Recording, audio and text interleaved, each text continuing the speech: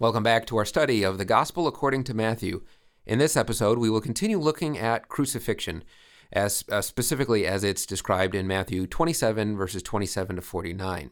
In our last session, we considered some historical details concerning the Roman practice of crucifixion, and gave a brief sketch of what that probably looked like. Again, crucifixion was a frequent phenomenon, and the brevity with which the different Gospels describe these events is best explained by the shared common knowledge between the Gospel writers and the readers. They didn't need to go into all the gory details. Everybody knew it. We explored very briefly the excruciating pain associated with crucifixion, but also noted that the other major element in crucifixion is the shame associated with it. And this may also explain the brevity of the Gospel's details concerning the pain. Now, we don't live in an honor-shame culture quite like the way they did, so this may be hard for some of us to grasp. But honor is incredibly important to maintain in some cultures today, and even today, shame is a horror in some cultures to be avoided at almost any cost. Now, such was the culture in which the events of our narrative occurred. One of the more interesting examples of this from the Old Testament is when David sends messengers to Hanan, who suspects they are spies. Hanan then shaves half of their beards off and cuts their garments from the hip down. David sends word for them to wait until their beards grow back, and he presumably gets them a new set of clothes also, or maybe they mend the old ones. But this act of disgrace is so hideous that it starts a war in which thousands of people die. So, in an honor-shame culture like this, the lack of details regarding the painful components of crucifixion may be explained by the desire to focus on the tragedy of humiliation. In fact, the text before us can be broken up into three sections surrounding this theme. We have first the mockery from the soldiers in verses 27 to 31, the mockery from crucifixion itself in verses 32 to 38, and then lastly, the mockery from the onlookers in verses 39 to 49. So keep your eye out for this theme of mockery and humiliation as I read the text starting in verse 27 of chapter 27. Then the soldiers of the governor took Jesus into the governor's headquarters, and they gathered the whole battalion before him. And they stripped him and put a scarlet robe on him, and twisting together a crown of thorns, they put it on his head, and put a reed in his right hand. And kneeling before him, they mocked him, saying, "Hail, King of the Jews!" And they spit on him, and took the reed and struck him on the head. And when they had mocked him, they stripped him of the robe, and put his own clothes on him, and led him away to crucify him. As they went out, they found a man of Cyrene, Simon by name. They compelled this man to carry his cross.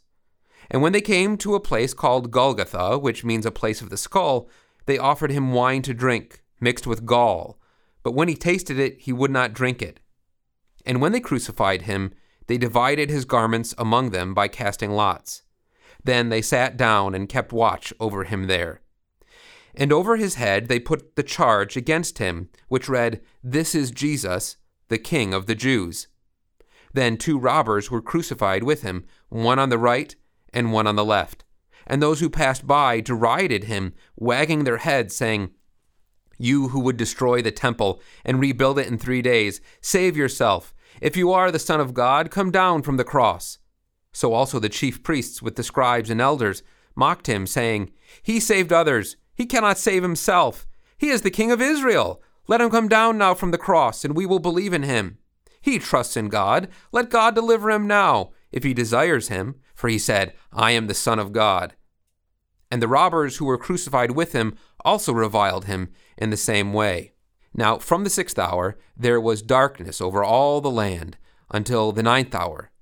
And about the 9th hour Jesus cried out with a loud voice, saying, "Eli, Eli, lema sabachthani," that is, my God, why have you forsaken me?"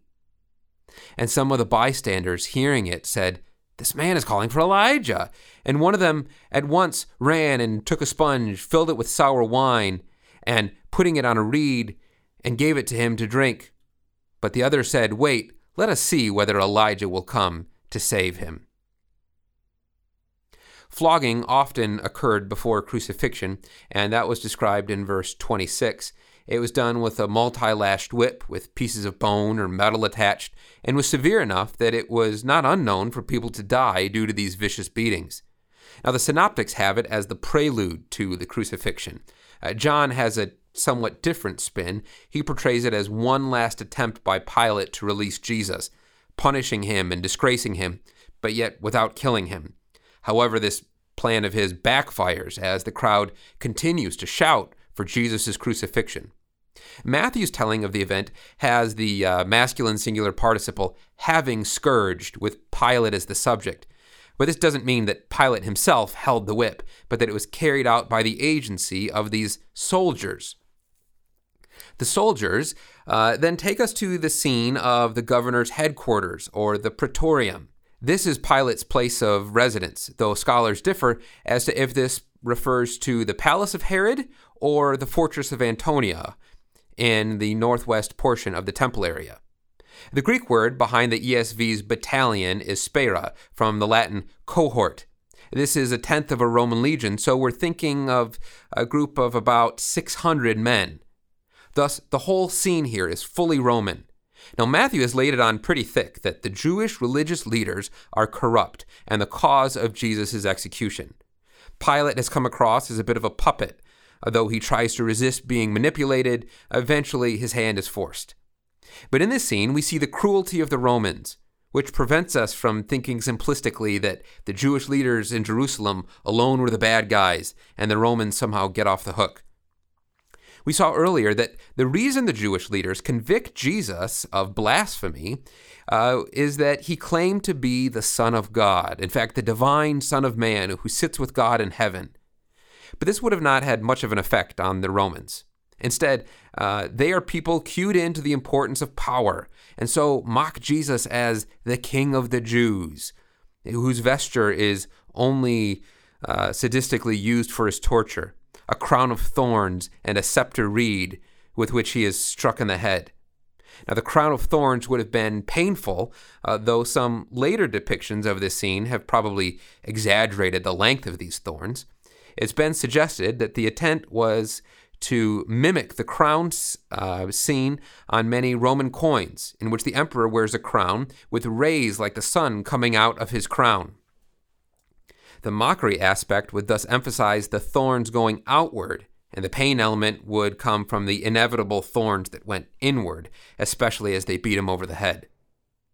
The fact that we are told that the robe is taken off of Jesus, but no word is mentioned about the crown, may suggest that he continues to wear it throughout his entire crucifixion.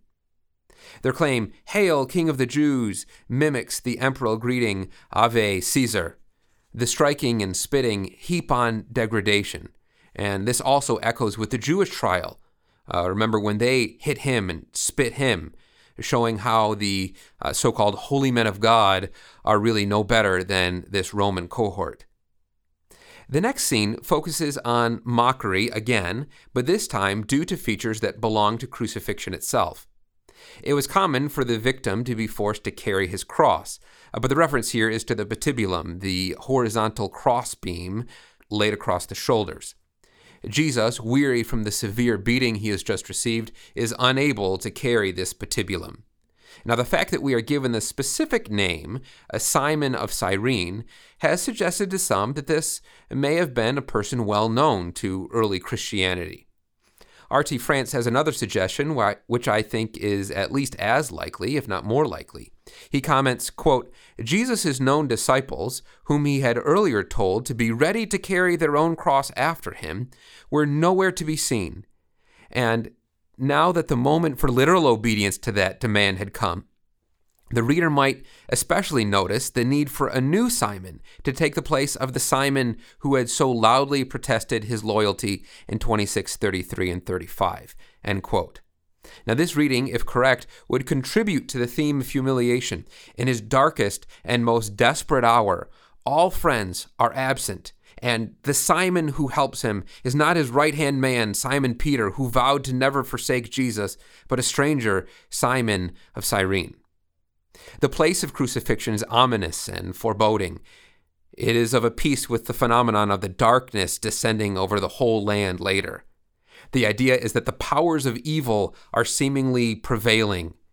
And I think of the words of Jesus recorded in Luke in his account of the arrest scene, when Jesus says, "When I was with you day after day in the temple, you did not lay hands on me, but this is your hour and the power of darkness."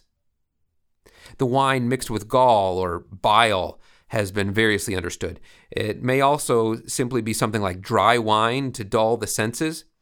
If that's the case, then we have here the last positive action by Jesus in the whole scene, refusing to dull his senses so he can drink the cup the Father has given him. However, it would be strange to imagine the soldiers having a change of heart and now wanting to offer Jesus mercy.